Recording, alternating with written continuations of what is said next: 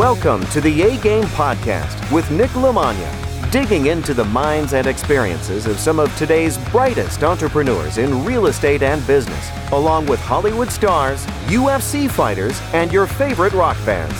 People that have figured out how to overcome obstacles, take chances, live boldly, and no matter what they do, they always bring their A-game.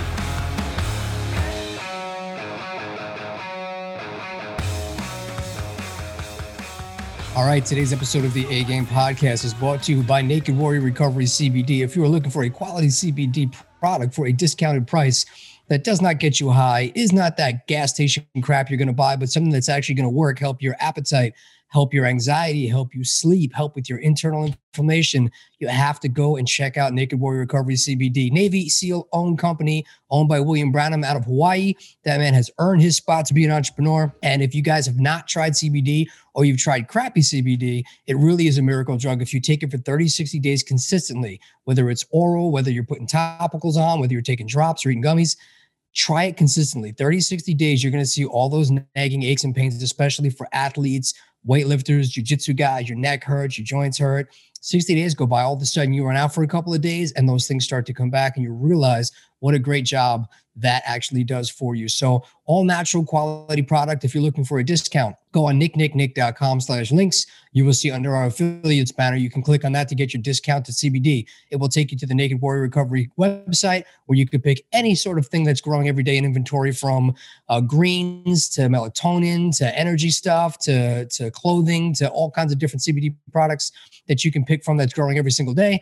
When you check out, put in promo code A-Game to get 20% off. Also, if you're looking to get involved in real estate on any level, whether you're beginning, you have some funds, you have some time, you're looking to find a way to get involved, you want to start to build up some cash flow, build up some portfolio, eventually fire your boss, whatever it may be.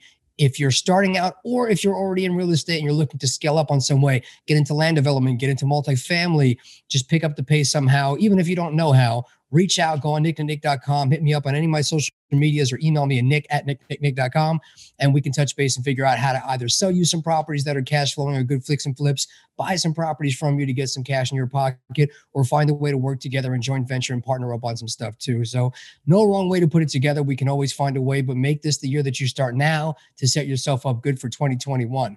Today's episode is a very special episode for me. Since the day I started this podcast, my two initial thoughts were, I would love to talk to Ray Longo and to Matt Serra one day. I just don't want to bother them. They've given me enough time.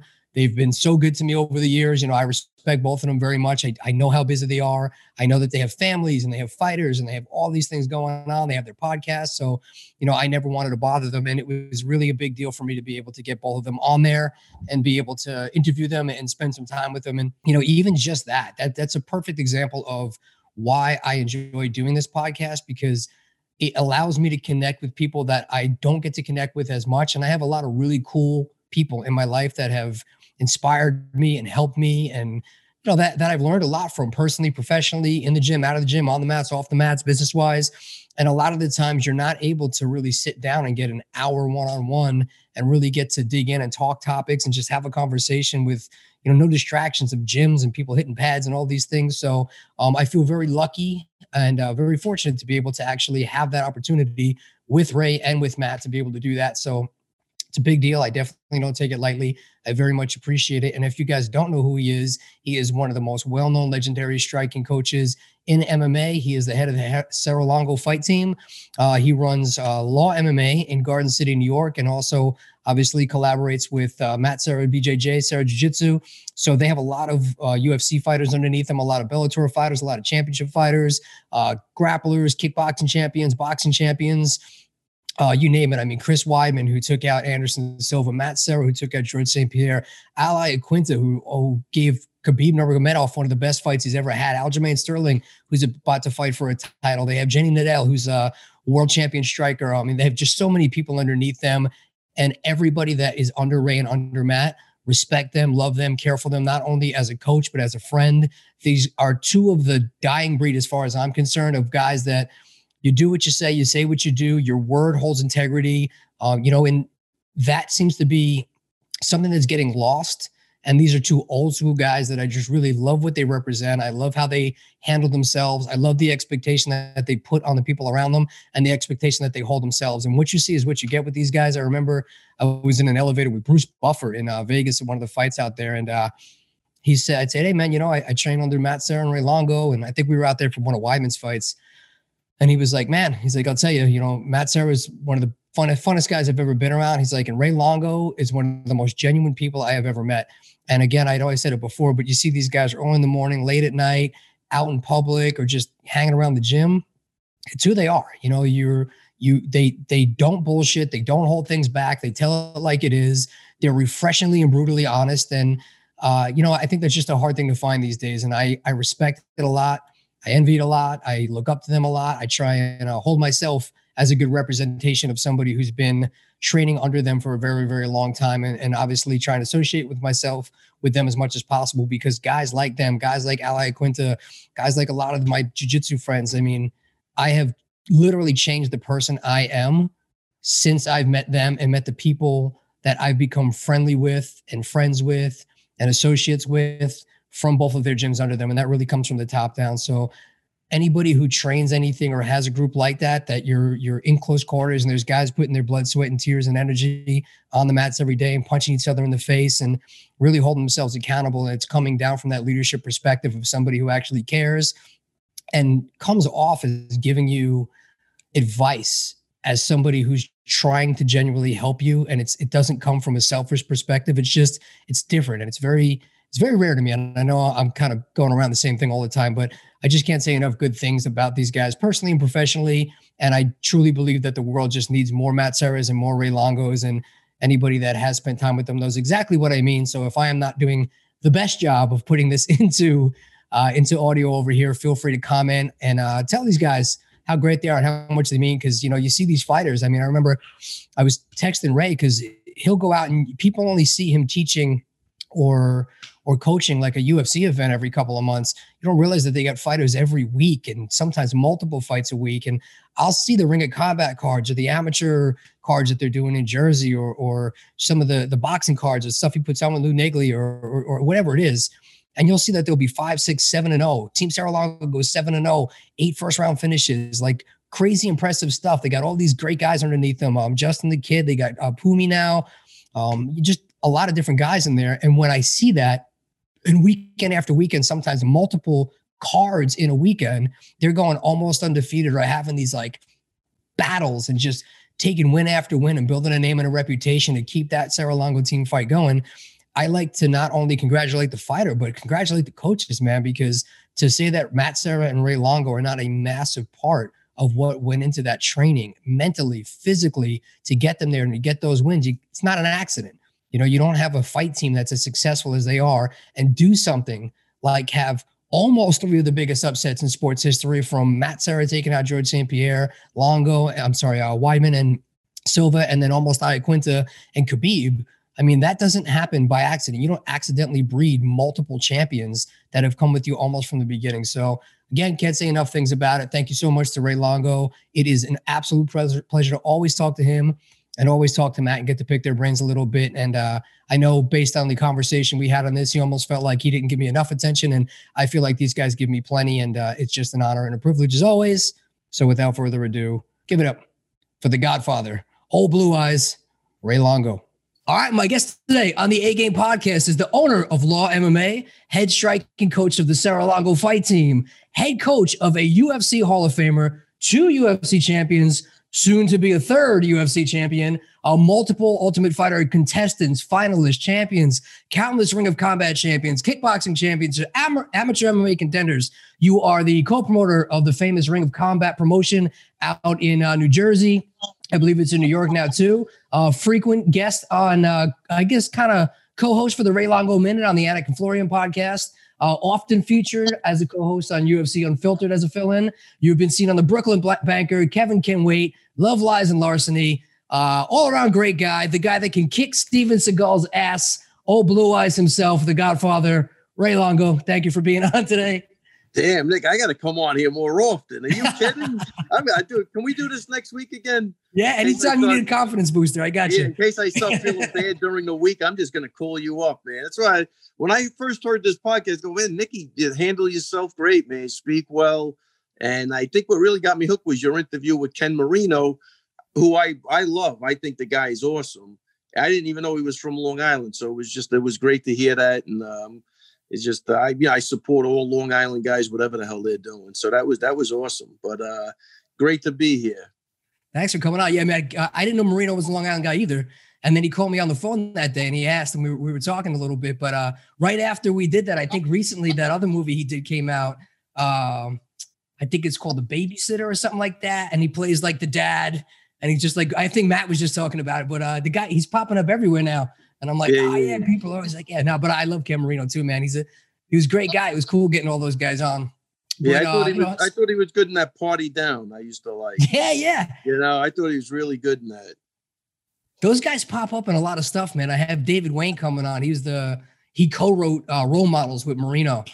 And like those guys they're behind so many things. And like more stuff's coming up now that they have all these networks and things that are picking up stuff. But it's a pretty good time.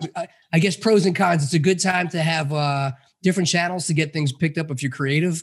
Yes. But there's a lot of things that are also, I guess, on hold on the back burner. So, one of those things. But, speaking of Long Island Pride, I know you're a proud Long Island guy. I'd like to hear a little bit about your background. I know you started out with JKD. I see you doing a lot of the stuff. You do, I forget what it's called with the hands, that's like more Kali, but blend of Kali, Wing Chun and Kali though. But yeah, I think Kali's a beautiful art. Especially today where I don't think anybody fights fair anymore. So it's always good to have like a weapons retention art in your back pocket. So that's one of those arts that I think is proven the test of time too. So it's for real. And I think the Filipinos had that shit nailed down. So it's a great art. And I got to study with some great people. So all good. Yeah, I think I did an interview with Eric Paulson and he was big with Dan Inosanto. Oh no, he's huge. Oh, Paulson has been around forever. And he. I've been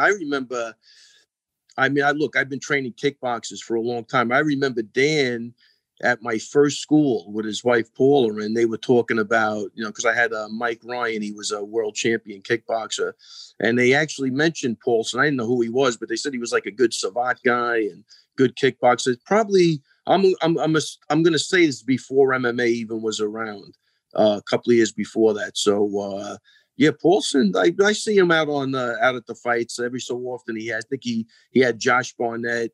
Yeah. He's a funny guy, man. So he likes busting my balls when I see him, but he's always a lot of fun.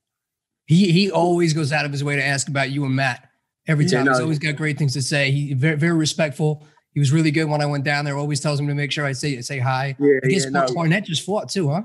Last night. Do you know what happened? I know it was a bare knuckle fight. Yeah, he won. I heard good. Complete domination. I heard third round, dropped the guy a few times, beat him up. I saw his face after. He looked like he didn't take too much damage. So my buddy Clint Dahl hit me up after though, and he said that Josh totally dominated the guy. No, Barnett's a badass. I don't know. Don't hold me to this. I think he's going to commentate the next Ring of Combat. Oh, cool. Yeah. That'd be awesome. Yeah, I think that'll be great. I think that'll be great for the brand. Yeah, that guy's great on the mic. He's intelligent. Yeah. He's articulate. No, he's smart. He's still funny. Yeah, I like that. I like the intelligent guys behind there. But it wouldn't be an MMA related podcast if I didn't bring up Khabib and the fights from Saturday morning or afternoon, whatever it was. Man, what a great fight! What a great career! What'd you think about that?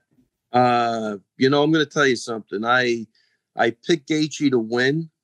Based on, I thought the wrestling would hold up better than it did, and it just was non-existent. But I'm going to say Khabib, for a variety of reasons, is pound for pound the best guy, period, at this point. I mean, I'm really impressed with what he did.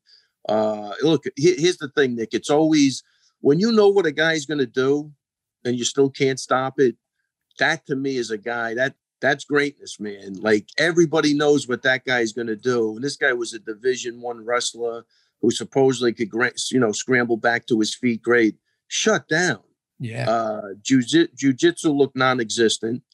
I don't know if the guy ever did an elbow escape, but I'm not even. I mean, I don't know what I was looking at there, but I didn't think he was going to be. I didn't even think it was going to hit that spot, or if it did, he would scramble back up. So, man, Khabib, look, the guy. It's not just about having an undefeated record and being a champion. The guy is a champion in and out of the ring. I think you see it. I mean, it's just refreshing.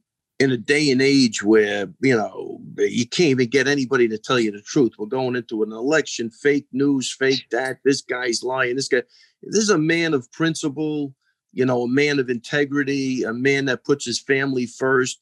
I don't believe, the almighty dollar is his God. You know what I mean? This is a guy who people should look at. To me, even when he was doing his interview, was a breath of fresh air, Nick. I mean, this is a guy that, if he says he's quitting or he's done retiring and he made a promise to his mother, I have to believe, and I do know him a little bit. I have to believe it's 100% true. So, you got one thing in this world, like it's your word. Without that, you got zero. And I think this guy is a man of his word. And, these other guys could make their case for pound, but they can't match him outside of the octagon. And I think that's the difference. You know what I mean? He didn't beat anybody high on cocaine. He didn't get caught. You know what I'm saying? Like this, it's a joke to even put some of these guys in there. They, when you have a personality disorder, you forget all that stuff. I mean, that never happened in these guys' heads. But so to me, he's a real dude. You get real answers from that guy. Nothing ever crazy. Just. And a lot of the foreigners I find that with, they're just practical. Even like, we have that kid Marab in the gym. He's just a phenomenal guy. And I know him. But I mean, if you ever talk to him about anything, he just gives you practical answers. And you're almost like, damn, that seems so easy. Like I think we just complicate everything, So, yeah, I can't say enough about that fight. I think that kid, that might have been the best I've ever seen him. You know what I mean? I mean, he walked right through that guy and he got hit with some big shots. He looked like it didn't even have any effect on him. So, complete package. And, with that said, I mean, people downplayed a little bit, but what Al Iaquinta did in that fight, training for a 3-round fight, Nick, against a beast on 24 hours notice, knowing you got to go 5 rounds. I don't know how anybody can look at that and go, man, you got to give it up to that kid. He's tough. He didn't get submitted. He was in shitty positions, just like everybody else. But I'll tell you, he had his jiu-jitsu squared away with the wrestling, and that was the difference. This guy, Gaethje, he's really got to get on. I don't know. I didn't see anything that resembled jiu-jitsu to me, once he hit his back. And that was the gray area for me. I just thought by, even the way he was saying he was hard to hold down, this and that, and it just, I don't know. It looked like, again, it was non-existent to me. Yeah, I mean, I think a couple of things you said there. First off, Marab, what a great guy. Always good energy, always happy, always just fun to be around. I definitely want good things for that guy. But exactly like you said, I think it also made me, I got a little teary-eyed watching it, seeing a guy who never has any emotion like that break down and just understanding everything that was probably on his shoulders emotionally for years, being the champion, the stuff with his father and all these variables. It was good to see him retire on top, but I almost felt like I was just finally on the Khabib train now. And I was like, man, he is that good. He is this good a guy. And now he's kind of riding off into the sunset, which is good for him. But I also didn't want GSP to come back because I want him to go out as Matt's the only guy to really beat his ass. And I want Khabib to do the same thing so Al can still be his top guy. So I was kind of like, all right, I'm okay with it because I want our guys to be the guys that were known as their toughest tests, Yeah, listen, man. I mean, again, we got some big wins in the gym, man. It is crazy, but that'll never get old, Matt knocking out GSP. You know what I mean? Yeah, well, we're going to go into that for sure. Yeah, yeah. One of the things you said, sorry to cut you off. Go ahead. No, go. I was thinking of you when I watched that fight because there was a point where when he got on top of Gaethje and he started looking like he was going to drop back for like an armbar again, or I couldn't tell if he was going to go for the triangle. And I was like, no, he's not going to risk being on his back and having this guy score him. I think there was a lot of time left in the round. And I remember you saying, like, can you imagine the balls of Weidman, the confidence of him dropping back for that leg lock versus Anderson Silva, knowing that if he misses that, he's on the bottom and him just not giving a shit. Like, that's confidence. And I remember thinking, for Khabib to be able to risk that with that much time in there that early in the fight to say, I'm willing to risk. He had confidence behind that triangle. Like that's balls to me, willing to give up that position like that. Yeah. And again, I do remember that, and that is 100% with Chris. I mean, and I think the difference is Anderson Silva does have jiu-jitsu. I'm saying when Khabib hit the floor, he could feel in 3 or 4 seconds. I don't think this guy's got anything. You know what I mean? Like, that's the difference. I think if he misses that triangle, he gets right back to his feet. He wasn't worried about a thing. I don't think Gaethje wanted to be down there.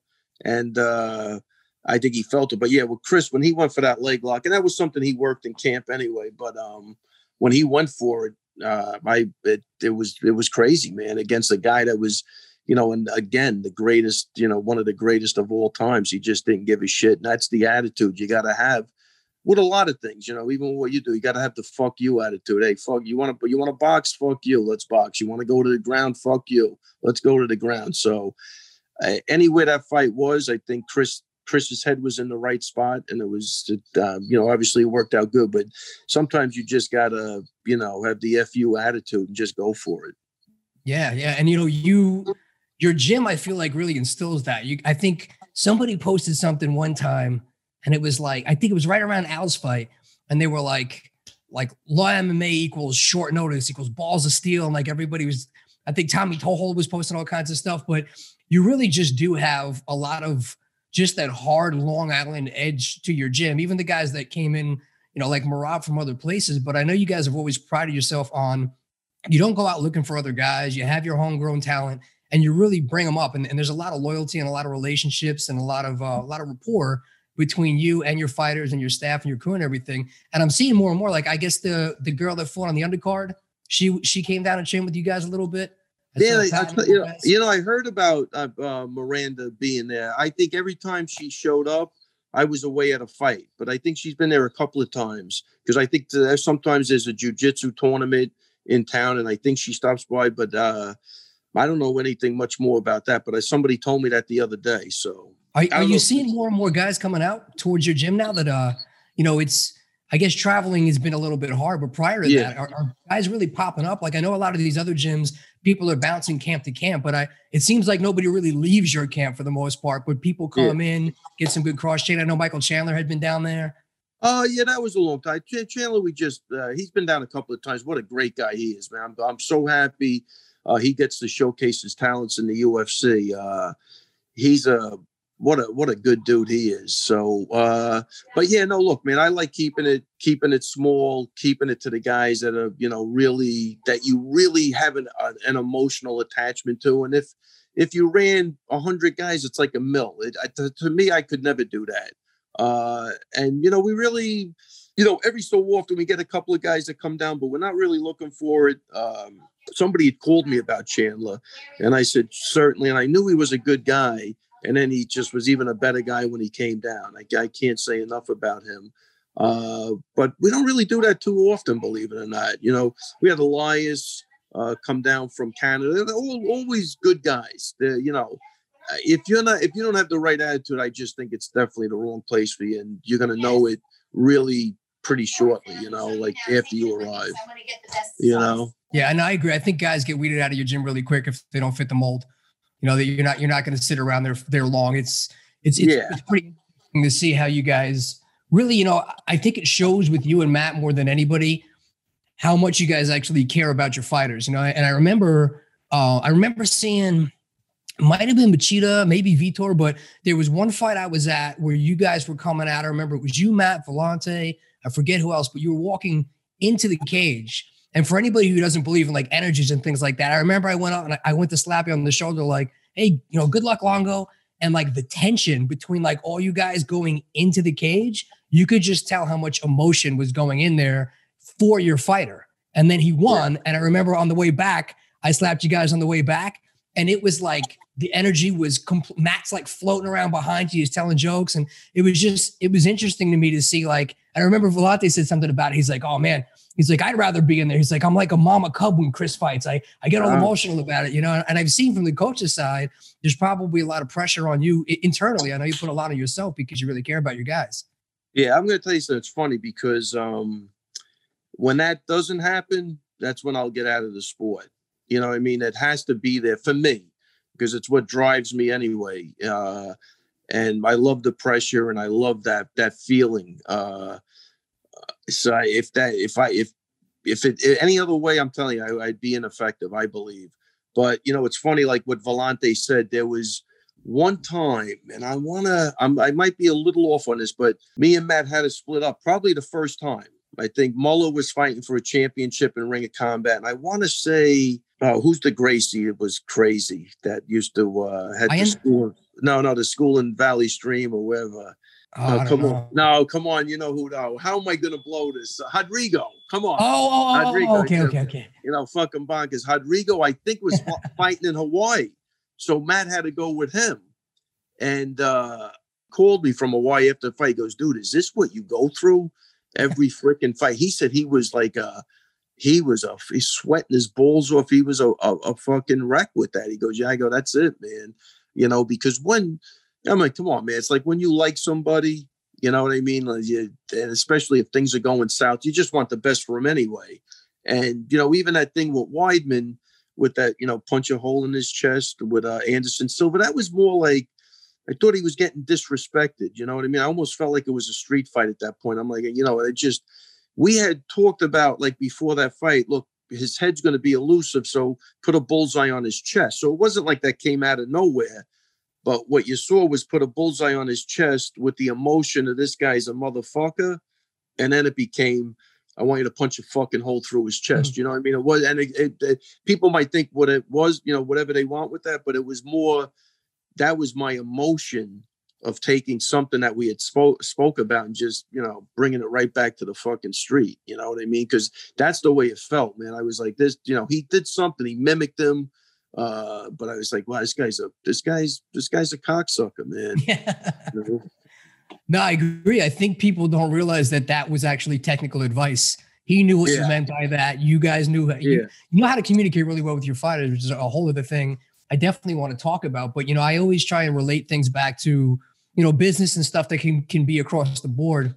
And I know for you running a team, having fighters and stuff under you, sometimes there's different personalities, there's conflicting opinions and things like that, just like with any business. But I never see it with you and Matt. And one of the things that I always love is you guys, whenever each other are not around, Matt's pulling me aside, giving me compliments about you. When he's not around, you're pulling aside, giving compliments to him. You know, I know even after Weidman won, we went down to the gym and he was like, guys, you know, I'm happy for Weidman, of course. He's like, but I'm really happy for Longo. He's like, you know, he takes two guys, homegrown talent, you know, they shock the world. And I just love the way you guys support each other.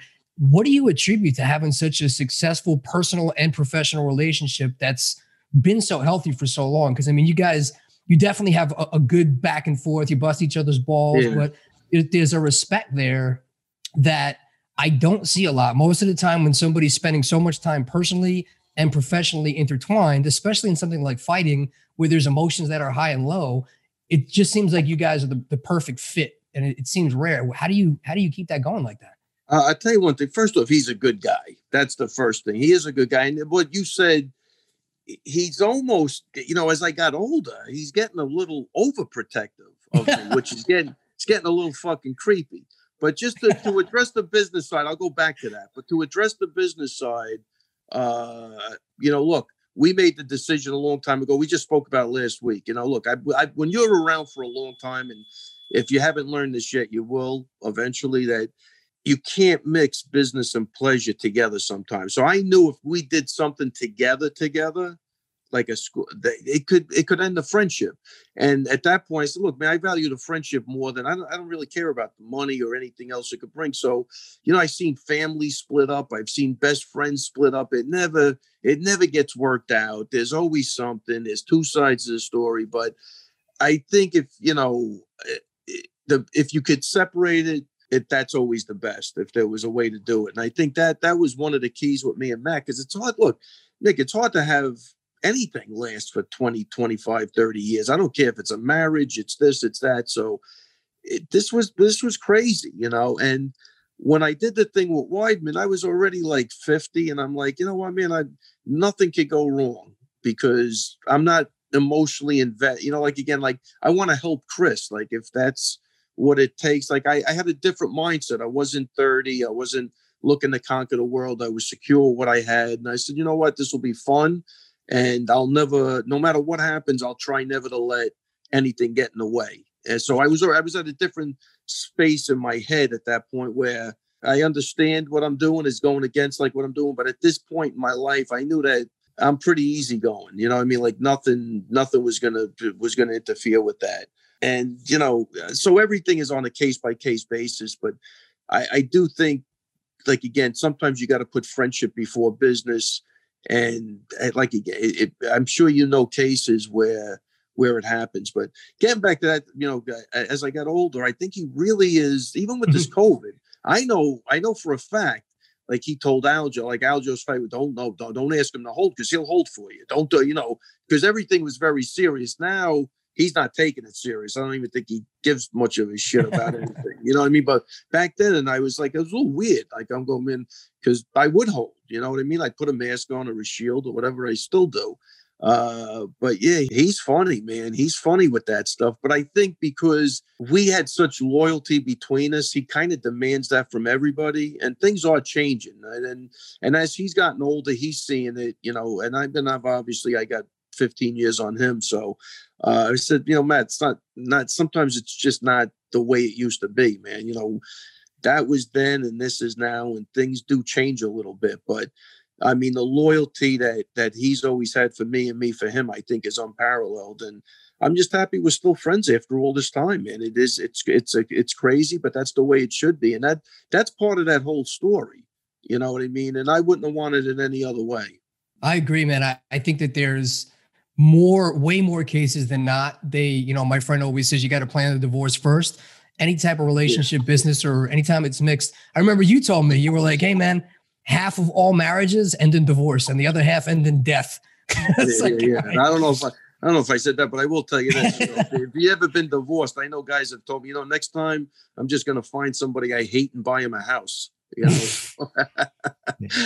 But yeah. But I love what you guys have going together, and I do like the loyalty, and I do agree that it's even just what I'm seeing in gyms in general and just the business in general, things have changed, but I do love, and I think it's a huge piece of martial arts, just growing up with that loyalty and learning how to be loyal to another person, and that your word is really important, and loyalty has a lot to do with it. And, if eventually guys, they've been training for a while, they've been fighting for a while, and then they go other places. But, I think those fundamentals are a really important part of growing up, whether it's jiu-jitsu, wrestling, JKD, or whatever. Yeah. I think that's something that really helped me, which I'm sure you'll see a lot of people in your gym, just find a better path and find better values and morals that you might not have listened to, or, like you say something to me, it never came across as anything but for my own best interest, versus like a teacher who just do this because I said so. I think being around guys like you and guys like Matt and guys like Gabbard, you were taught like to do things a certain way and act a certain way. And it was just because you commanded that respect, but you showed that same respect back. And that carried over into business, into other things I did that I learned from a gym, which other people look at it as, a bunch of meatheads beating each other up. But really, it taught me more than any other business course that I paid, tens of thousands of dollars for. I learned more on those mats with you and Matt, Yeah, that's really nice to know. Look at the other things I've done. This I wouldn't recommend to anybody in business, but I never had a contract with anybody. Like you're in real estate. I had a couple of leases. I didn't even, why am I signing it? I'm telling you what I'm going to do. And I remember a lawyer telling me, dude, you're out of your mind. I go, the guy's not going to do anything. Trust me. Everything's, if we could all just operate on our word and honesty, which is, I hate to say it, it's probably impossible, but you would eliminate a lot of bullshit, man. It really would, so, I have no lease now at the gym because the lease expired, but I remember the lawyer goes, I don't know what it is with you, man, but there's a guy nobody trusts, but for some reason he trusts you. I go, look, I'm not going to, if I tell him I'm going to do exactly what I tell him I'm going to do. It's not going to be any different. And if it doesn't work out for me, I'm sucking it up, even if it's financial, and I'll do it, whatever it is. But it's nice sometimes when a guy gives you his word, you actually believe it. You know what I mean? And that's something that's rare today, but man, I think everybody'd be so much better off if, you could surround yourself with those type of people, I agree 1,000%. Touching on that, when are we going to get a reality show for Longo and Sarah? Man, look, we've done probably 3 or 4 pilots that they just never went. You know what I mean? The last one was done by the guy that just did, Fight Island, that documentary, and he shoots the Looking for a Fight. Oh, yeah. But yeah, never, he shot it. And that was a good one. I was with everybody. They were going to follow the fighters around to give them a real look at what goes on, win or lose. It was right before Aljo lost that fight to Moraes, which, again, from their standpoint, would have made good television to see how Aljo dealt with a loss. And look, in hindsight, it would have been great to chronicle that whole thing, because look where he is now. So we did shoot a couple. It never got picked up. You know what I mean? You got to, it's not as easy as people think. But I tell you, Matt's really comfortable in front of the camera. And I mean, his shit with that show is fucking funny. I mean, he is, look, I find him funny to begin with. So it's always going to be, no matter what he does, I'll probably laugh, but he's funny, man. That last thing they did when he's dressed up, in the outfit, and his headpiece is like, that's not even like, it's not fake. It's just real, and it's happening. And he's sticking his fingers in the food, and he's stepping on the potatoes, and he's look like a 2-year-old eating after they get done. I mean, but you can't make that shit up. I think he's not long for something, because somebody's got to look at that and pick him up. I think he's hysterical. No, he's hilarious. That specifically, I was sending that around to everybody. I was laughing my ass off watching it, and then watching him laugh more. Like, even when I went on with Cooper on his podcast, and when they were getting ready, he knocked something over and spilled something, and immediately turned around, and Jimmy just gave him the look, and Matt turned red and started laughing, and everybody in the whole studio started laughing. Like, he just has that infectious stuff. But as funny as he is, you two together is the best. That combo is just hysterical. The way that you guys just fuck with each other, and it's funny, man. Every time you see people talking about the Ray Longo, Matt Serra corner, or anybody that knows you guys on interviews, it comes up every time you hear one of your names come up, is those guys need a reality show. I feel like somebody's got to grab onto it soon. I tell you what, I find that hard to believe, because normally all those instances, I'm getting tortured by the guy. So, I don't even have the energy for him anymore, I'll tell you. But no, it's always good. The cornering is always great too. I wouldn't be where I am without him. So we come as a package together, even though now we're starting to split up a little bit, because with this crazy time, and just the quarantine for a week, who's got the time? So, it's nuts. It's nuts right now. Speaking of mentoring and cornering, one thing I said earlier was your advice always comes off as sincere. I always feel like what you're saying is you choose your words very well. I almost think of you like Silent Bob. Like, I'll zip around the gym, and every now and then, like, I remember when I was getting ready for the Golden Gloves, and every time I felt like I needed some sort of advice, it was almost like you could read my mind and knew what I needed to hear, and said that. And I've watched you do that. And, I quote you a lot, or I mention you a lot on my podcast, because there's so many times when I've worked with coaches and mentors, and they don't know how to adapt to what I need to learn, or just different personality types, different styles of learning. And I don't know if you said it or somebody said it about you, but you're very good at knowing what to say to your fighter to get the best out of them. And I feel like really that's what the epitome of a great coach is knowing how to get the best out of somebody.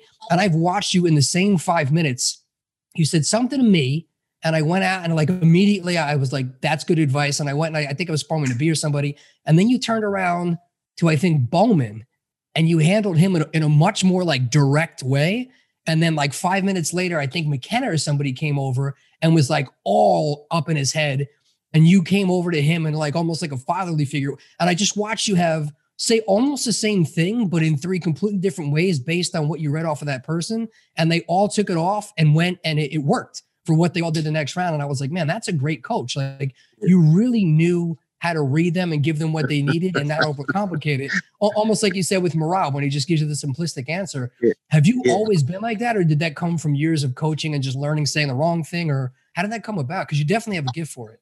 Well, I think it's, look, it's got to be part of how I was brought up and my personality. And I watched my old man. He was always helping people. He was very encouraging. I think so. Even there was an article written about me in a Newsday, and then there were kids that I went to like grammar school with or junior high with that said, that's what brings it up is like his father was always so what's the word I'm looking for? Positive with the people, and it was like he was a guy that was doing the same thing. So I guess that's the first time I had seen that, and I was like, well, that's pretty cool, man. So I probably got some of those traits, but the three guys you just mentioned, I couldn't think of three totally different people. Bowman, McKenna, and yourself. I can't even. I thank God I was young. I think I might break at this point with those two guys were totally different than most people, So I'm glad you got to witness that. That might never happen again. That was impressive, though, man. It was definitely impressive. But you really know how to pick that stuff. And I think even Corey DeAmbra, I told him I'd give him a shout out with you, but he didn't want me to bring his name up with Matt. Yeah. What's his name? Corey DeAmbra. Remember Corey? Oh, man. Yeah, I do remember him. Yeah, he came down and he was telling me how he went in there. And I guess he got very nervous and you were holding the pads for him. And I guess you sensed it on him. And he said, man, Longo just told me to stop. And he was like, look, everybody has insecurities. It doesn't show up anywhere more than during a fight. Like, so just relax. You're not going to be the best. You're not going to be the worst. And you said some words and he said, immediately all that shit I had in my head just dropped and we just worked out. And I was able to now listen to what he was teaching instead of, so just things like that. Like, I have a lot of stories from people that say, man, Longo just said this thing to me and it just clicked. And then I was able to go about my business and really go to work and do what I needed to do. And obviously that plays a huge role in you being such a successful cornerman. Yeah, I think, I think the other thing is you don't want to bullshit anybody, right? I mean, honesty, I think if you bullshit somebody once, they're never going to believe you again. You know what I mean? So, even Chris's last fight, I think when I got out of the ring, we got out of the octagon after he won, Shelby said, man, you won that fight for him. Because, I was like, hey, dude, this is, like unacceptable and, blah, whatever the hell they said to him. But I remember Shelby saying that. And I'm like, look, and honestly, man, I don't think I'm winning anything for anybody. I'm not talking like that. But I do think you have to keep it real or people will read through that and go, I don't know. It's just, how can I believe that? You told me that the last time or, anything I say now, even if it's wrong, I honestly believe it.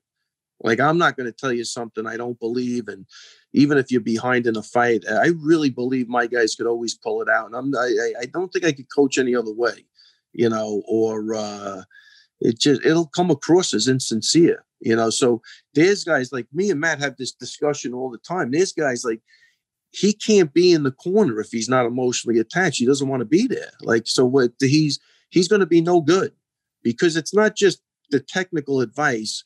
You have to know that people are around you, right? Like when you win, you got people to hoist you up on your shoulders. We always have the same when you lose, you have a safety net to catch you.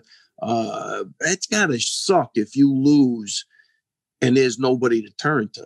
You know what I mean? But win or lose, man, everybody's, I don't know if I want to use the word family, but everybody's together. Friend, it has nothing to do with anything, man. Just go out and do the best you can. It says literally nobody's going to look at you any worse. Now, if you quit, that's a different story when we know you could have did something. But if you just do the best you can, man, that's really all you could do is I want to be the best I could be on this night.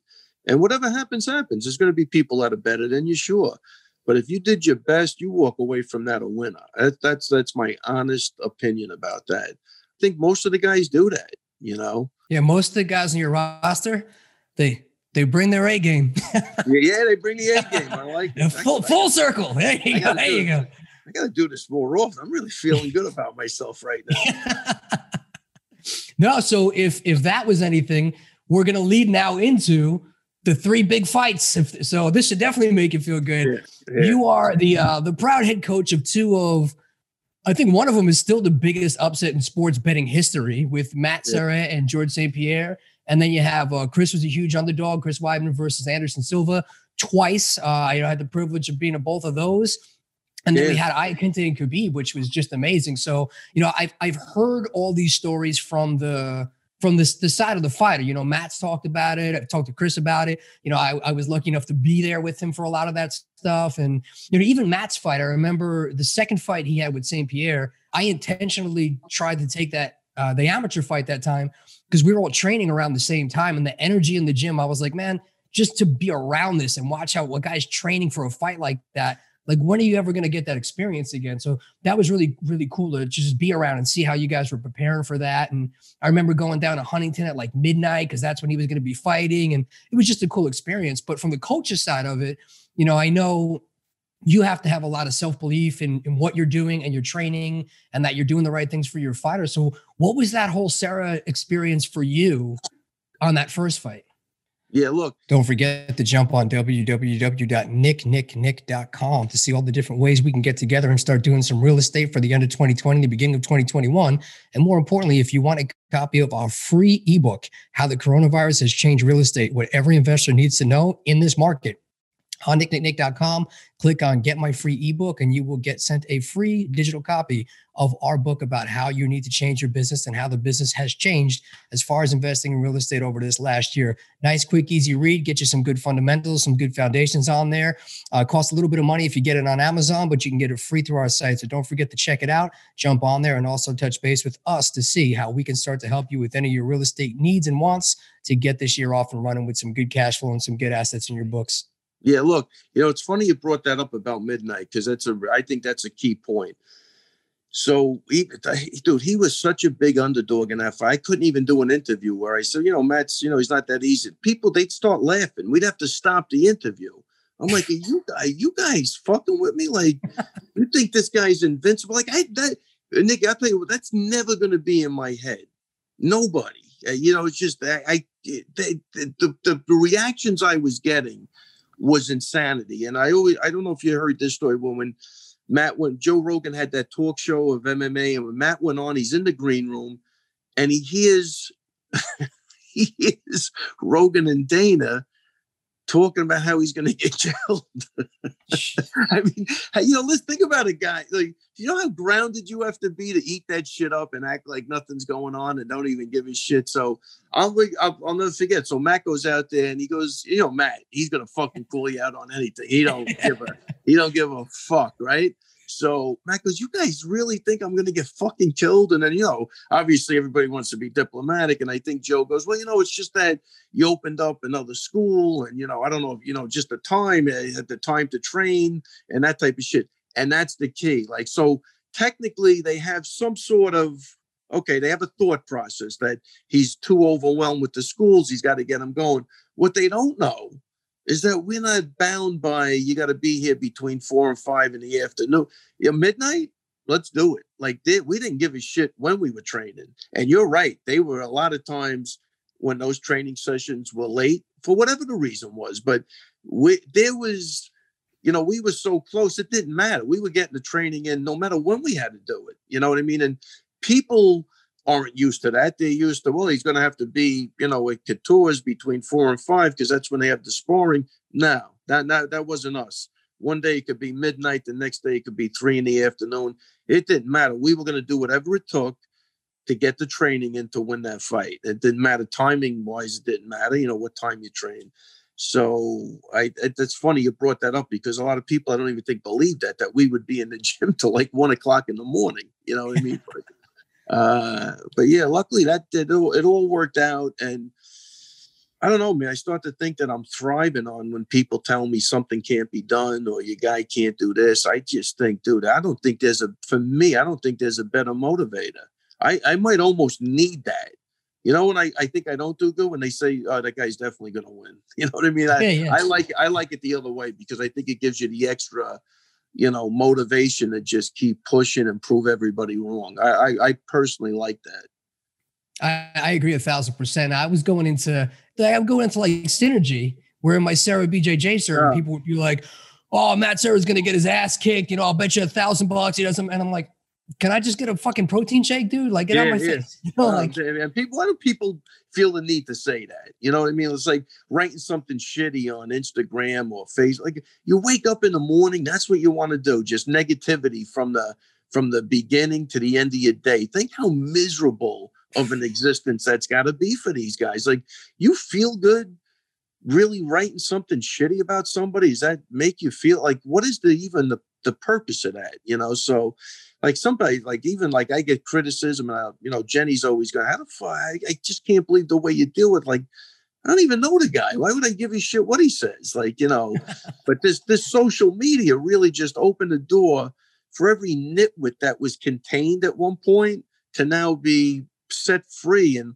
like, you go back and the guy's got 12 followers. Like, you gotta be kidding me. Like, I swear to God, I don't get it. I don't get social media to begin with, but when it gets to that level, I'm like, wow, this is a guy that nobody gives a shit if he's dead or alive, but yet he really wants to tell you suck or you're fat or it's actually remarkable to me. You know what I mean? And again, of course, free of any retaliation because you don't know who they are. And it's always on, some stupid name they came up with. And, they're living in their own, reality, man. It's pretty sad though.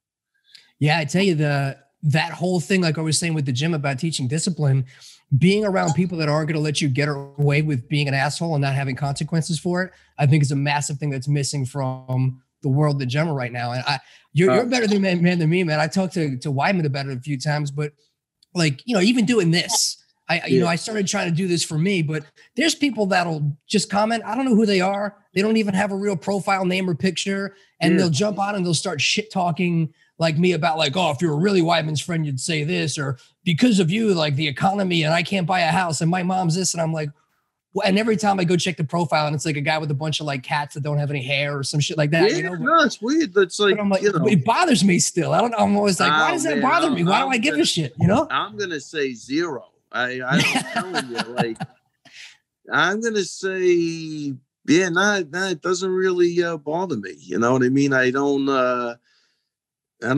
I kind of nothing it. Like, it's just, I don't get it though. I would love to talk to these guys and just get like, why are you saying that? Like, does that make you feel better? Or, it just happened again with the Kamzat. Kamzat called out Weidman.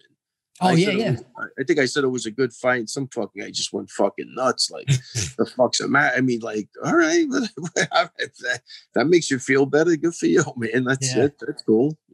People are stupid though. Like, even I remember when Weidman got his black belt, and people were like, "Oh yeah, he doesn't deserve that." I'm like, "Oh yeah, you know better than Renzo Gracie and Matt Serra, who were giving him his black belt jackass. Like, you never even changed. What's the matter with you?" But so, but Weidman, another thing is the Silva stuff, and I remember both of you guys were so confident in him winning that fight. And it was amazing just to see. And, touching on that first, I do want to ask, because one of the things I remember most that I think people who don't train don't realize, but they see people get leg kicked.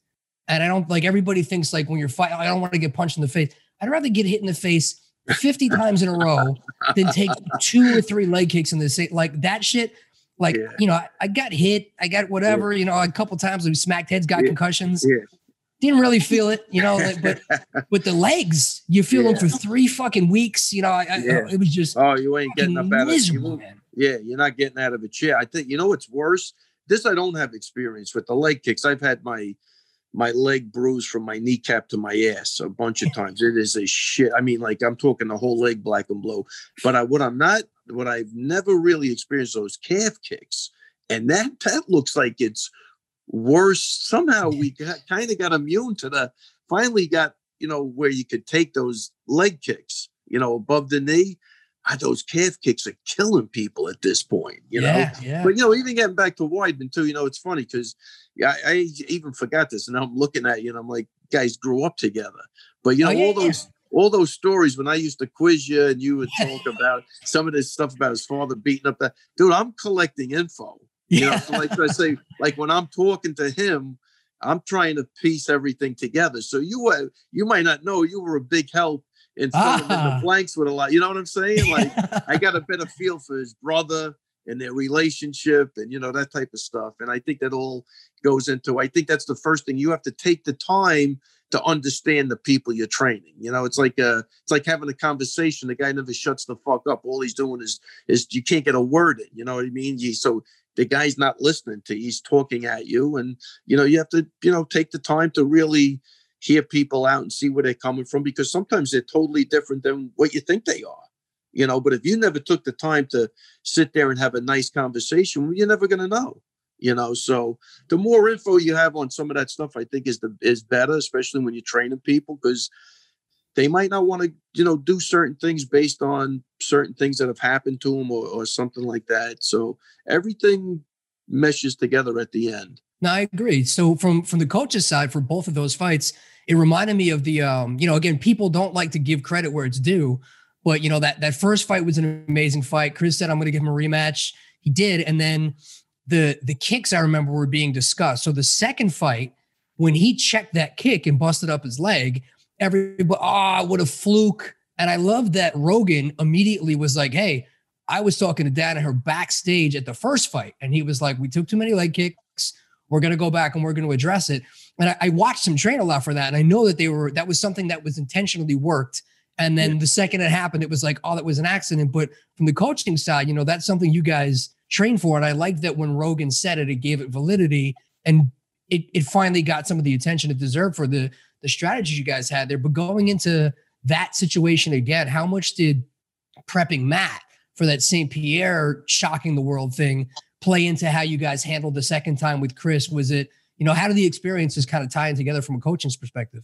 Yeah, well, let me, it's funny that you're bringing that up, because I'm already reverting back to, so Matt had the biggest upset in UFC history, right? Then he loses the rematch to St. Pierre. And, again, he had to cancel out of the fight with Matt Hughes. He would have fought Hughes instead of, I think, the rematch at that time.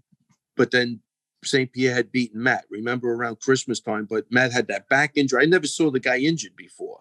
He was totally out, laid out. So, even the training for that fight, I'm not, please, I'm not taking nothing away from anybody, but he told me, I'm fighting this fight injured or not. So we worked around the injuries, and that's always never a good thing, which I've done a lot in my career with people. But to what we were just talking about, it's like Weidman beat Silver. And then, I suck because, Matt beat St. Pierre, but he didn't defend again. I couldn't even hold it, again. So they're going into that. So now in my head, I will say this. I did think about that. Holy crap. Weidman loses. It's going to look bad. Like, this motherfucker, I want to have this sit in my head, you know what I mean? So thank God he wins that rematch, and then he defends it a couple of times. So we eliminate that. But I think, again, that type of talk just motivated the shit out of me, to prevent that from happening again. But I think the difference with that too is, man, I was at the press conference, man. Weidman, he looked like he was even uninjured. He was bored after he beat Anderson Silva. He's sitting up, I'll give him a rematch. It was nonchalant, and let's do it. He didn't even care. So he was at such a good space in his head during those years. Dude, nobody was beating that guy. That guy he was a beast, man. When he was on, he was a beast. You know what I mean? And, I would love to get him back on track, but look, man, and this is good for even business. You're going to get kids, you're going to buy houses. I mean, things change, you know what I mean? So you do have to learn how to change with them. Sometimes it works out, sometimes it doesn't, but nothing stays the same. So, it's really how you're going to address all the changes that are going to come from that point on. And again, that's a lot, man. That's a lot to deal with. You got people throwing money at you. You have this, you have that, even your kids are going to be a priority now, instead of, maybe hitting the gym, whatever it is. But when he was coming up and he was hungry, I'm saying that guy was unbeatable. Or it was going to be a problem. He was good, man. So the fact that he gave Silva that rematch right away, I thought just was pure confidence, and he was sure he was going to beat him again. So they could say whatever the hell they want, but you're right. He did work the checking the kicks, and that is talk about Kali at the beginning. That's called the destruction in Kali. We, look, even when you're checking kicks, the higher up on your leg, the better, right? So you always want to meet the lowest part of that guy's leg with the highest part of your leg. And that's a bad check. But when the knee is flexed, right, it's very protected, and you could run a 2x4 into that. You're going to be fine. And that's what happened, man. He hit a flexed knee.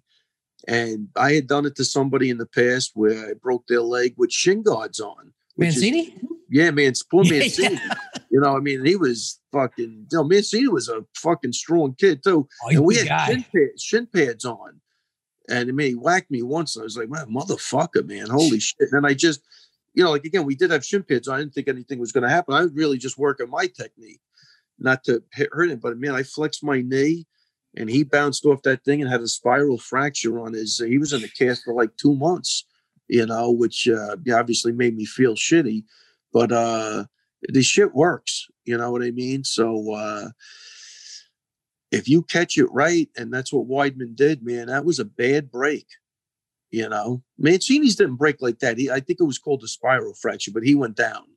Like, he hit my leg, he spun around until he hit the turnbuckle. And I think he just, and we thought it was his back. That was the worst part. He said, my back, so we had to drag him out of the ring. And then I got him an ice pack for his back. It was his shin, but I guess it went all the way up at the time. I don't know. So man, he's a funny guy. I think he told me he had to like crawl to a phone and call Sherry or something like that from like a landline. No. Well, I think I caught a lot of I caught a lot of criticism because I had to get out of the gym. So I left him on the floor with an ice pack. But so if he crawled, my office wasn't far from there. He crawled. I think that's the other funny part. A lawyer that I used to train came in with the kids, and she ended up dropping the phone by accident on his shin. You can't make this shit up. And he ended up working for her like 2 years later. Just a weird coincidence. She was a real estate attorney, Donna Levine, man. She dropped the phone on the guy. He's laying there, the guy's screaming. But yeah, I think he did have to crawl for a phone because whatever I had to do was an emergency, I'm sure. But I remember walking back into the gym at night and everybody was looking at me. I'm like, what the fuck? Like, do you know what happened? I had no clue. They go, man, Mancini had to get a cast. His shit. I was like, wow. Of course they took it like I didn't give a shit. I love Mancini. Yeah.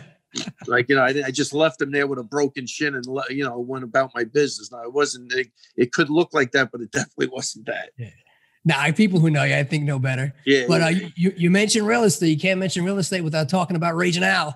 So the Khabib fight, I was doing an event in California, and I remember I got everybody on stage, and I was telling, the goosebumps and the electric of like, man, Matt had the biggest upset in sports betting history. And like, I think it was 10 years to the night. And they're like, everything was lined up, man. I'm saying, man, I got to tell you, I did not know that myself. And I started like thinking like, holy shit, this shit's going to happen. Because when they started telling me all of that crap, I was like, wow, this is crazy. I was blown away by that. I'm literally getting goosebumps just like talking about it now, man. I mean, what he did in that fight is, I don't know how anybody could look at that and go, that's not amazing. You know what I mean? You talk about not wanting to give anybody credit. I mean, trained for a 3-round fight against you see what the guy's mangling people. Everybody, they submits him. He couldn't do it, man. Al's a tough motherfucker, man. And he went in there and he didn't give a shit. Again, he fought that guy. And I mean, the problem was after those first 2 rounds, he just couldn't get his punches together because his arms were dead. He just wasn't training for that type of fight. And he was still pushing forward. You know what I mean? So, and he had his moments and he stuffed takedowns. And I think he made it interesting. You know what I mean? And man, hats off to him, No, he definitely did. And I think finally at this point, people are starting to say what a great job Al did instead of Khabib was off that night because he's killing everybody. It's off or not. He's never been off before. So, I mean, that pretty coincidentally he's off on one night, but I don't believe that. I think I would have loved to see Al with a full training camp, just go at it again. And, look, when you're trying to submit somebody and it ain't working, you don't want to expend the energy either. You know what I mean? So He had a look. Khabib gave it up to him, but that's what he said. He's the real gangster. I think, like, again, that's a guy that speaks from his heart, and he believes that there was a lot of respect between both guys. And look, they saved the card, and they gave the people a great fight. Yeah, that was awesome, man. And you know, Al's a fighter's fighter. You know, everybody respects him. He again, he's one of those guys who I think people confuse the shit he does with him not caring, whereas he's always like, no, I care more than anybody. That's why you see me so emotionally invested in it. But I love that he actually did the opposite. I think not that earlier before that fight, he was on Helwani or something like that. And they were like, hey, man, like, what about fighting Khabib? And he was like, fuck that. He's like, I'm not fighting that guy. Did you see what he did to this guy and this guy? You know how much you would have to pay me? And then all of a sudden they're like, you want to fight him in 3 hours? And he's like, where do I sign? Like, it's the opposite of everybody else who talks all this shit about everything they're going to do and then doesn't do it. He's the guy sitting in the background that will literally fight like anybody, anywhere, any place, man. Like, can't teach that shit. You have that or you don't. And it's exciting to watch, man, you know?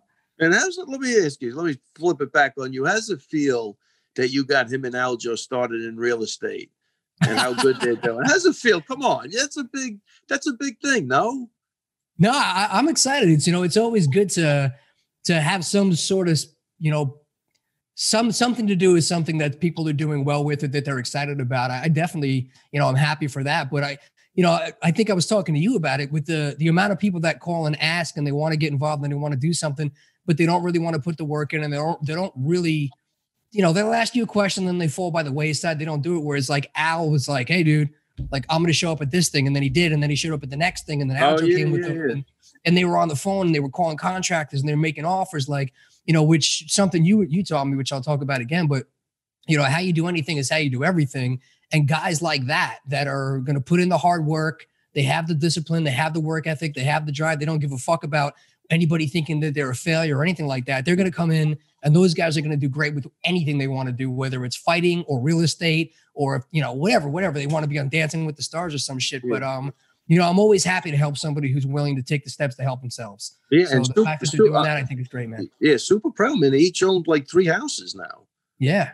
You know, Al just bought, I don't even know if you know, he just bought another house. So, I mean, yeah. You know, what I do sometimes is if I'm seeing something new or I'm working on something new and I remember, I just forget a lot, but I'll just video some shit I'm doing and I'll send it over to Al and I'll be like, dude, here's what I'm working on here. And like, you know, when he remembers, so we'll get on I probably talk to him maybe once a month or something like that, just about kind of what we're working on, what we're doing. And dude, I tell you would have never been more, well, I mean, I shouldn't say never been more proud, but you guys would have been real proud of him in Hawaii, man, when he got up and he talked in front of all those investors and the way when he, you know, he's kind of shy at first and then he jumped up and he's like, you know, my name's Al, number 8, like ranked lightweight. And everybody got up, dude. People were coming out of their dinners, asking him for autographs, families. There was such a great guy. There was people, I guess the hotel we were staying at was like a nice hotel and the staff's not allowed to bring their phones or their cameras because I guess, you know, like celebrities, whoever stays there, but people were following him around and they were like, man, I'm so like, I wish I could take a picture. And I would be like, dude, 2:00 in the morning, I don't care. Here's my room number. You show up. I'm going to take a picture with you so you can send it to you. Like, fucking good guy, man. Like, that's just great to see and great to hear. I mean, I don't know. But I love those stories, man. But, they just, look, you got to be grateful for whatever you have. You really do. And these guys have they've had, look, Aljo's got the opportunity. Now he's fighting for a world title. It's a life-changing fight. You know, Al fought for a world title. Look, win or lose, man, to have 4 guys fight for a world title in the biggest organization in the world is fucking tremendous to me. Tremendous. You know, like, again, I could have went out and recruited 1,000 people. I know I could. I hear people ask me. You just can't do it. Like, if I was going to give attention away from a kid from the neighborhood that's got a shot at doing something, that would bother me. You know what I mean? And I'd rather keep it small. Again, I have this conversation happens once every 2 weeks with Matt. We're happy. We love the guys we're in the corner of. That's the difference. We love it. And when that stops, it's time to stop. Yeah, it shows. Dude, you got a little bit more time. I didn't realize zipping through this. Yeah, I got some other stuff I want to, you know, speaking of guys, COVID, I don't want to spend too much time on it because I want to keep it positive, but fucking man, poor Frivola. That guy's last fight, me and Al were in Hawaii when he fought Violent Bob Ross. And man, what an amazing fight that was. He's another guy that's really exciting to fight. I went out and I trained a little bit at Arroyo's place out there. Those guys were great. So Billy nice. Q, I like watching fight, but man, What a Frivola really got sweetheart a that good kid deal, is. man. Yeah. Let me tell Good you guy. something.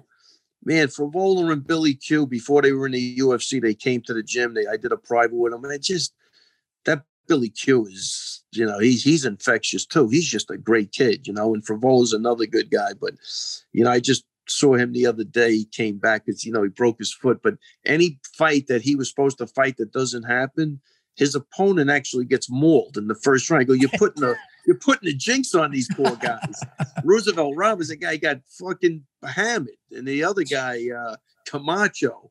I mean, these are tough guys. They slaughtered in like one round. I go, you put the Frivola hex on them.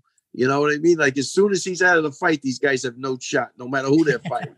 I mean, I think Roberts fought a guy at 45 coming up, the first fight in the UFC. Yeah. Well, I remember you said when we came back from the first seminar that Alan Al went to, and you were like, "Hey, man, like, what's the secret? Like, what's the real story? Like for people, like how are they successful?" And I remember saying, like, if people go in and they're willing to put the work in, and they're going to have bad weeks, bad months, maybe bad years, but they're going to stick with it and they're going to show up, and same type of shit I'm sure you see every day with people coming in saying, I want to lose weight, or I want to fight, or I want to be in the UFC. If they're not willing to put the work in, which everybody, I remember Matt said this. He's like, man, everybody wants to be the guy who's going into the bars and the guys want the autographs and all the girls want to bang them. But they forget that a few times a year, you got to fight a guy on TV in a cage. They don't want to do that part. They don't want to train. And I feel like it's the same thing with anything. People want the rewards of it, but they don't want to put the work in to get there. And you were like, man, there's no secret sauce. It all just comes down to showing up and putting the work in. Are you still getting a lot of the guys? Because I remember when I was first coming down there around that time, it seemed like every day some knucklehead was coming in going, I got 400 street fights. I want to fight in the UFC. Is that stopped? Not as much as it. No, I'm going to say it stopped. Those days, it was every week. You're right. But getting back to your other thing, you are what you consistently do. And I'm going to say, I in the last couple of years, I'm really consistency, man. You have to be consistent. You know what I mean? And the guys that are consistent will always outdo the guys that are inconsistent. I'm definitely a believer in that. But back to your other thing, man, those guys that used to walk in, damn, they were bizarre. I'm one guy, do you have any pedigree at all? No, nothing. I go, dude, you know how hard that's going to be though, man? You're fucking 51 years old and you got to start wrestling. No, I'm joking, but you know what I'm saying? I think it's like it doesn't end. Like street fights. You know how many of those poor fucking slobs never had a chance in that street fight that shouldn't even have been fighting. Like that's when you're a tough guy. When you go across the ring or the octagon from another tough guy. You know what I mean? Not a guy that is talking shit at the end of the bar. You know what I mean? That's not the guy, but when you get another guy who doesn't give a fuck who you are, that's another tough guy. Then you figure it, then you find out who the tough guy is, and, I think that's what Matt talks about. It's not everybody loves taking a picture, signing an autograph, having the notoriety. Look, I love it, but I'll tell you one thing, when I started, that's the last thing that was on my mind. I see when guys walk in and that's what they want from the beginning before they even had one fight, never happening, never going to make it. You know what I mean? So you have to, you just have to do what you love to do and everything else will follow. Like I told Chris, back in the day, just keep winning fights. That's all you have to do. Keep winning. Everything else will follow. If you put the cart before the horse, you're screwing yourself up, man. And like you say, those guys want that. And they don't want to put the work in. But what's worse is when they tell you they want that. Like I had a guy was like a sports like hypnotist, and there was a guy we knew, and he asked him what like why are you doing this? The guy said to be on the cover of a magazine. I'm like, really? I go, that sums it up, man. That sums it up. That's a guy. They all sporting teams use psychologists, psychiatrists to read people coming in because some guys, there's no helping them. You know what I mean? They could have all the talent in the world, but an answer like that will take you right down the drain. I'm telling you, that's a fact. You know what I mean? We always say that the octagon doesn't lie. What you do in that octagon is who you are in life. You know what I mean? And look, Nick, I'm not like, again, I've always loved you. You know what I mean? Like, I don't even think I helped you as much as you say I did, because the shit was so busy. But all the interactions, I always say, like, when you're texting me, man, I love that. I really do. I mean, I love it. I know it's sincere, but look, you have a handicap. You got in there. That's who you are, man. You're not letting nothing stop your Golden Gloves, MMA fight. If you don't think, like, I don't look at that and go, man, that's a guy with a set of fucking balls who he's not letting nothing stop him, man. You see, Nick, that's balls. You know what I mean? To me, over what you might think I think it is. You know what I mean? And I just want to say, man, and that's what I say. I mean, I wish I could have did way more for you because, I feel like you did a ton, man. Don't say yourself short. You know what I'm saying? It's just whatever. But I always love hearing from you. Those texts mean a lot. And I'm like this. When I heard you do the podcast, I'm like, well, this mother, he talks well. I was so happy. Like, I wasn't like, I was surprised, but like, I'm just happy. Like that it's such a great podcast. Like, and it's not a fugazi, like, you know what I mean? So you can see the passion, you know what I mean? Like I was like, man, I got to get on there, man. I really, I love what you're doing. And like, again, I love what you walk the walk, you talk the talk, walk the walk. And this is why you're successful. I try, man, but again, I think it goes a lot to just surrounding yourself with people, that's just everybody you look around, I remember, do you remember when, by the way, let me just back up. The first two, when I started this podcast, the first two people that I wanted to have on more than anybody were you and Matt. And I just didn't want to bother you guys. And then I just felt like a dick. And then when you finally called me, you were like, so I don't want you to think that I didn't ask you sooner. You were like, at the time, I always told people, yeah, I'm trying to trust me. I'm not that guy. You know, that. I appreciate it. I would do this thing anytime you want, especially if it's any type of help, whatever. No, this is great, man. You're very requested. Everyone's like, get Longo on. But do you remember, when Al fought or sparred for the first time at your gym? Yeah, 100%. And you were there? Were you there? Well, so I was there. So Costas was fucking with me for the whole week before, and he was going, dude, he's like, how many fights you have? And I think at that time I had like 2. And he's like, oh, how much you weigh? And I was like, oh, and he was like, I'm going to have you spar with my friend Al Quinta. And I'm like, well, what does he weigh? How many fights does he have? He's like, oh, like, I think he's got like 22. Like amateur fights or something like that. And so he's telling me, he's like, you're going to come in at this day, at this time, and you're going to spar with him. And I was like, all right, yeah, no problem. Dude, I was fucking nervous. And I walked in there and I seen Al in there. And like, I was hanging out with Johnny Eubanks and Al Jordan. And they were like, you don't want to spar Quinta. And I was like, fucking Costas has already set it up. I have to. And I walked in and I remember I was jumping rope and you walked up to me and you were like, what are you doing here? And I'm like, I'm here to spar. And you're like, with who? And I was like, Al Quinta. And you were like, oh, no, you're not. Who told you that? And I was like, Costas. And he's fucking laughing. He he sent me, he's like, oh, you're not going to do that. And I was like, oh, thank God. And then he got in and he sparred with that thing. And that was one of the greatest. Soteropoulos. Yeah, holy shit, that's when I fell in love with him. But I tell you, Costa's a motherfucker, man, because he don't think he didn't do that. He brought down a kid from Belmore. I can't think of his name. Threw him in with Al. It was like bully beatdown. Oh shit! Costa's like going to like, oh, you want to fight? Oh yeah, he was horrible. Costa. Al beat the crap out of the guy. Go out. Like you got to stop, man. Like what the hell? He did it for like I don't know why. Al was a young kid. He probably wasn't more than 19 or 20. Oh, he might have been a little older than that, but he wasn't. Obviously we were still in that other gym, so it was a long time ago. But Costa did do that to people. You know what I mean? And who was the guys you mentioned? Al Jordan. What a good guy he was. That's a name from the past. And the other kid the kid that was in the Army that you always Marine, Johnny Eubanks. Yeah, was that? He was a good. I do remember him distinctly, man. He had some funny Costa stories too. Oh yeah. He was a great guy. He's a big fan of you, man. He liked you a lot. Yeah. So good stuff, man. You're bringing back, those are the old days. Yeah. I know. I don't want to keep you too late. I know it's getting late over there, but just a few more things I want to go over with you. One is I noticed early on that the way you run your gym like a business instead of like a fighter's gym. You see it more now a little bit. I think it's a little bit more obvious with the Gracie guys are doing out there in Torrance and But I came from a boxing gym that literally like the turnover rate was you hit the bag for a couple of days and then you spar with the trainer and he beats the shit out of you. And if you come back, you're in.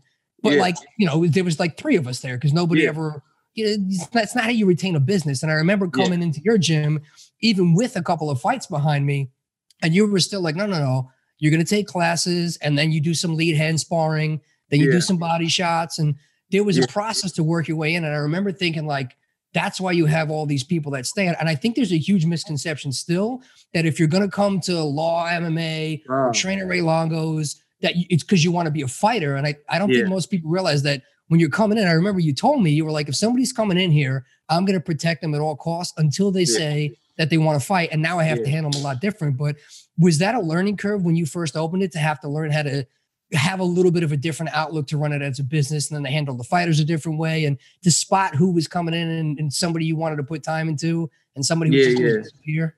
Yeah, I mean, look, I had a lot of good instructors. So, I mean, most of that stuff is being passed down from the G Kondo guys, believe it or not. But I love that lead hand sparring because you take away that missile. So even if a guy gets hit, it's not going to be that, you know, that shot where it's going to be life-changing if you've never been hit yet. You know what I mean? So learn how to get hit with a jab and learn your defense, you know, and I think everybody should have a great jab. So it's got a lot of benefits. And then you start adding in stuff slowly but surely. But it really, look, if you just throw 2 guys in there, what do you think that? Do you think they're gonna throw a jab? No, they just, you know, it's a hockey fight. That's what's gonna happen. You know, so I love that way. And then you could see who's gonna help people, who's a prick, who's not a prick. Like again, what you're doing, the way you act in there is the way you're gonna act everywhere. So, you know, I'm thinking of a couple of guys. I don't even want to mention names, but you know, let's go with 30%. You know, one of those guys. You know what I mean? I remember me and Mikey Isis have a story because I mean, you could read between the lines on this, but I remember going to the guy. You know what? Let me just, because this is, you know, 30% or 50%. I go, let's just go 100%. I just want to see what 100. There's no difference. You know what I mean? You know, like, you know, but in this guy's head, he'd swear, no, it's 30%. You know what I mean? But let's just, if that's the case, I want you to go 100%.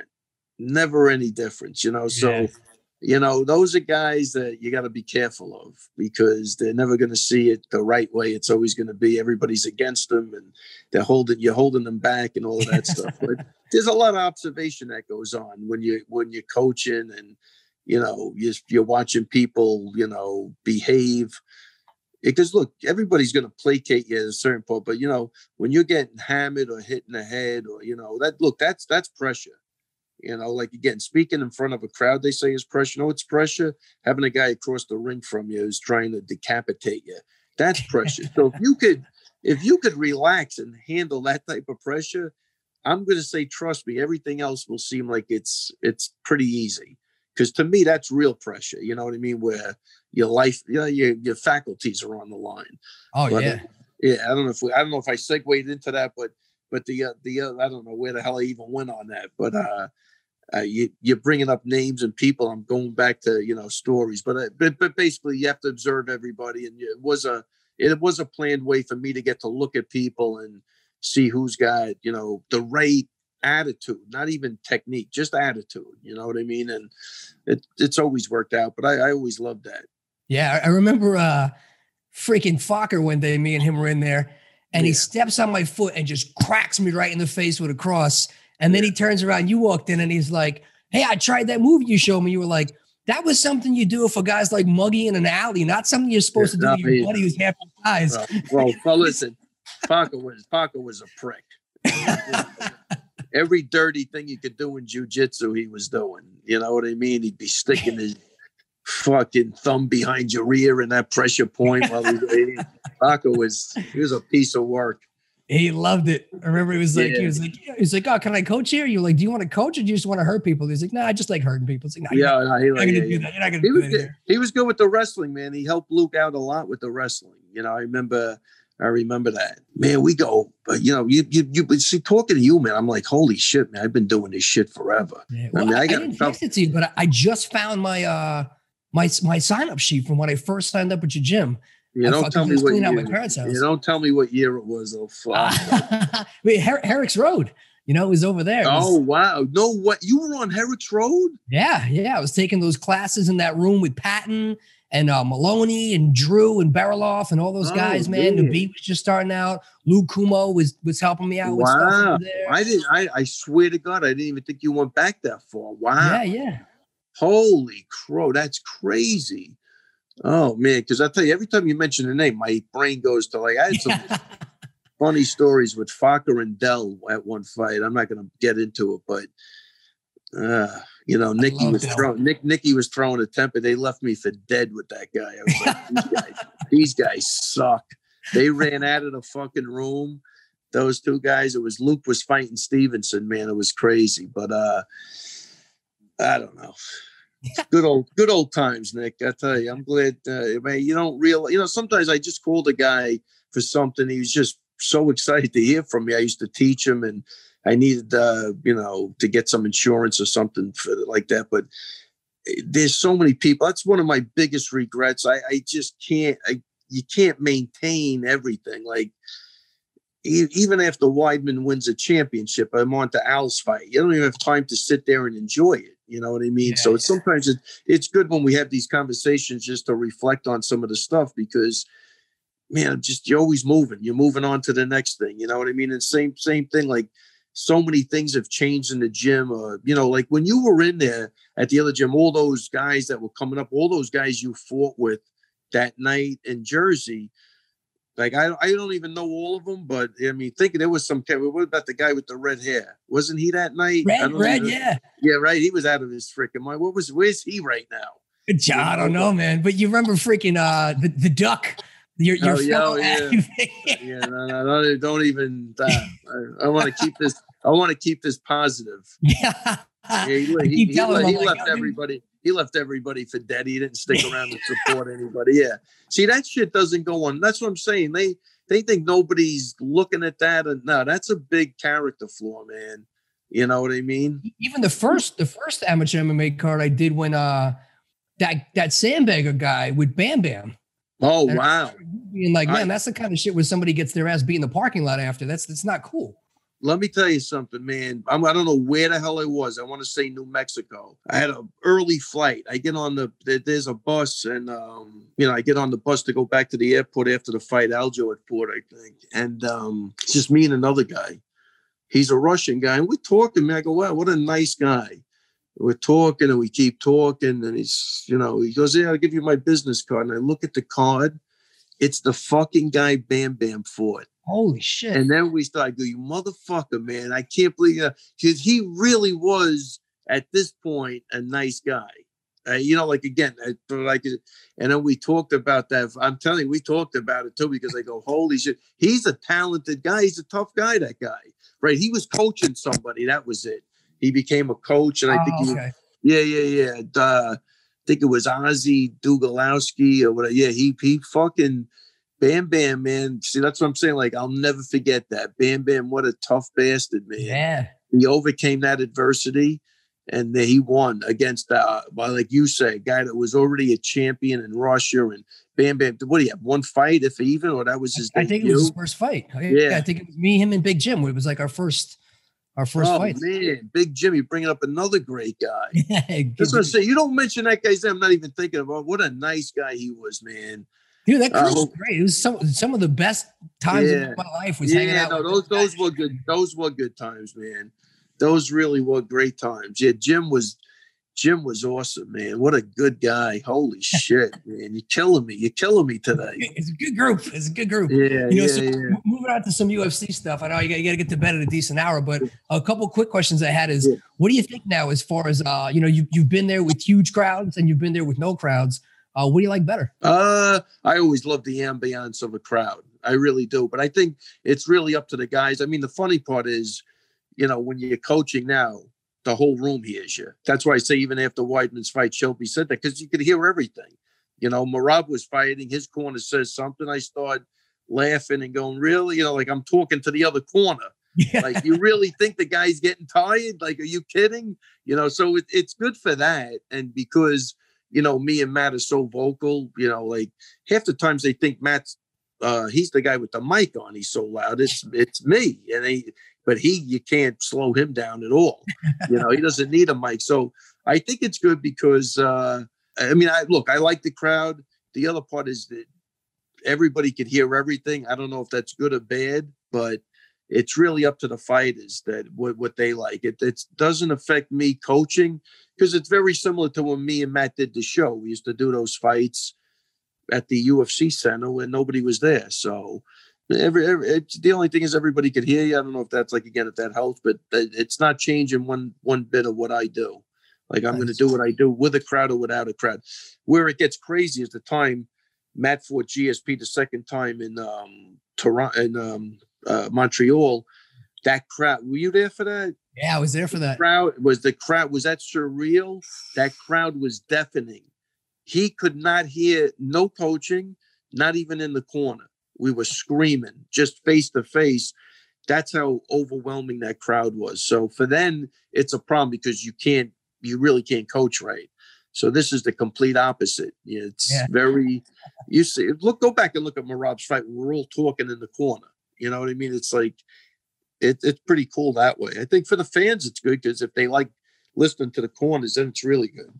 Yeah, it's cool. What do you think they should do with the 155 division now, man? I'd love to see a tournament. I'd love to see Iaquinta back in there, but they got Chandler in there. I think Tony Ferguson got fucked in this whole thing. But what do you think they do now with 155? Look, they could easily do this. They could do. I think it's already set. Connor's fighting Poirier, so he fights Dustin. Gaethje fights Chandler, and the winner fights for the title. And again, Ferguson gets completely fucked. I mean, that poor guy. He needs good people around him, else he'll crack.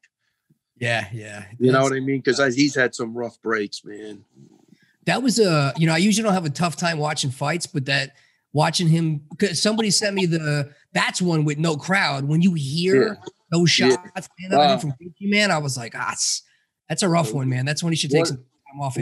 Wasn't good, man. When he got hit and his legs are stumbling, he's hitting himself, and I don't know what he was doing. They saved him from himself, which was good, but you're not going to last long like that. You know, I mean, that was a 25-minute beating, I think, Yeah, that was rough. So as far as our guys though, so what's coming up next for the team? I know you guys got all kinds. I know we was talking Wyman Chimaev. You got Aljo coming up.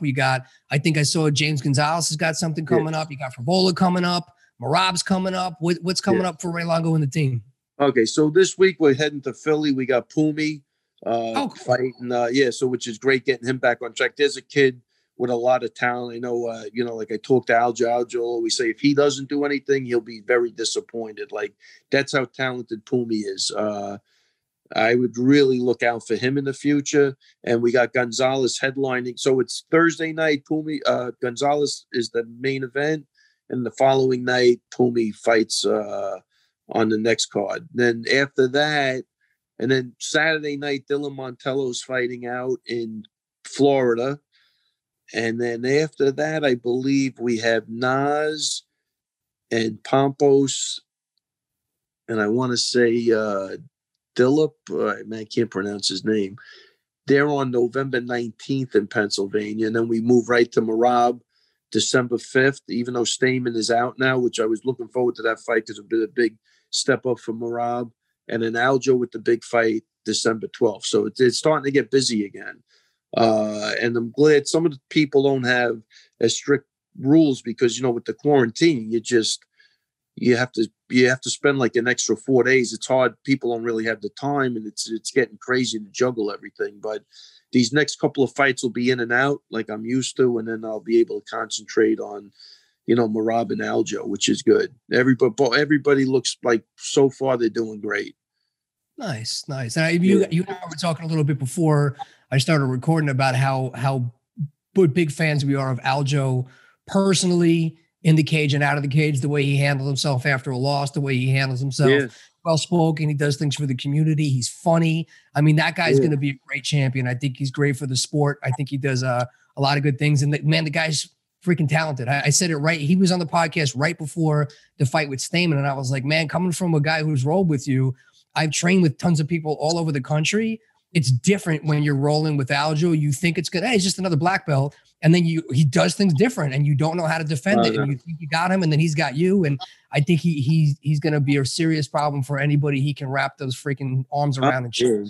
Great combination of wrestling and jiu-jitsu from that guy. And again, he's got great squeeze strength and he's not afraid to go for it. So Aljo, I really believe, is coming into himself really right at the right time. I mean, everything, that's what I say. So, look, he could have looked at that loss and got down on himself and went backwards. Man, he chose to learn from it, go forward. He's successful. His fights, he's had the best fights that he's ever had after that loss. And, like, again, I think this is a kid with momentum who's really, his confidence is through the roof for good reason. And there's a couple of areas where, you know, Jan won't last if it goes there. You know what I mean? But Aljo can do it all. So he's, I like what I hear from him. I think he's, like, again, his confidence is right. His technique is awesome. I think his jiu-jitsu is scary. I mean, he's got to be one of the best, you know, jiu-jitsu MMA guys in the UFC by far. And again, I think Stamen, look how many people Stamen beat and who he's beat. And Aljo just went in there. That thing was, he took him down and that was it. There was no... that guy wasn't getting back up again. So, yeah, and Aljo, I think, is in the right spot at the right time, and I feel very confident that he's going to do it. I'm looking forward to it, man. I wish they would allow crowds so I could go there, but we'll get there soon enough. In closing, the last question I have for you is, if you had a time machine and somebody, a younger Ray Longo, came up to you and asked you for advice right now starting out, what advice would you give a younger you knowing what you know now? Man, I tell you, you know, be selfless. Because that's what it's going to take. And you're going to have to make a lot of sacrifices. You know, I do think, you know, I always tried to have balance, you know, with my family, but I'm going to say they took no, look, everybody's great. Don't get me wrong, but I did have to, you know, it was a win at all course attitude. And like, again, I was always aware of it. I always had balance, but you're going to have to be selfless and you're going to have to put the fighters before you at every step of the way going up. And if you can do that and you're not looking for, like what we talked about, you're not looking for fame, you're not looking to, you know, sign an autograph, you're going to be fine. The second you start putting yourself as the priority before the fighters, you're going to fall flat on your face. Very well said. Well, I want to give a shout out to Patton and to Doc Cherry. I haven't seen her a little bit, but everybody at your gym's always been really good to me, man. I know you don't think you played a big part, but definitely as far as training and just being a good person and, you know, being a man of my word, you and Matt have played a huge role in helping me, I think, be a better person overall. So I've appreciated you keeping in touch with me over the years, helping me out and, you know, supporting me all along the way. So I really appreciate you coming on. I know I kept you pretty long. I know it's getting late, but I apologize, man. But I really appreciate it. It's really great catching up. It's all good, man. We're never staying out of touch. You're a friend for life. You really are. You're a friend for life. You have a great family. Your brother, you know, your mom looks like an absolute sweetheart. Just you come from good stock. And again, we were friends forever, buddy. Thanks, man. My brother did say hi. I don't want to leave that out. How do people find Ray Longo? How do they keep in touch with you? How do they find you? They want to find out when Law MMA is coming back. Yeah, I would just stay on touch on Instagram, Ray Longo MMA. I think that's probably the easiest thing. And just remember, I'm not the best guy on social media, but I do try to get back to everybody. Fair enough. Well, I appreciate it, man. You have a great night. Tell everybody I said hello, and I'll definitely stay in touch. 100%, Nick. Really great. And congrats on everything, man. I'm really proud of you, and just keep it going. Thanks, man. You too. Looking forward to that third belt. Oh, yes. Can't wait. All right. Thanks, Nick. Have a good night, Ray. You too, buddy. Ever wanted to play the drums? Or do you want to get your kids some drum lessons to burn some of that energy while they are all locked up? Take advantage of a free drum lesson with one of the tri-state area's most respected drummers, Dan Lamagna. Dan Lamagna has played in such bands as Crown of Thorns, Suicide City, Biohazard, The Real Mackenzies, Sworn Enemy, The Walls of Jericho. He has played all over the world, and he is also endorsed by such companies as DW, Vader, and Sabian. Dan has taught tons of people from all different age groups and all different music styles. He can teach adults, kids, advanced, beginner, any types of styles from metal, all different types of percussion, whatever style you want. Get a free drum lesson today from Dan. All you need to do is text the word drummer, DRUMMER, to the number 833-482-0000. 833-482-0167. Again, text drummer to 833-482-0167 for your free drum lesson.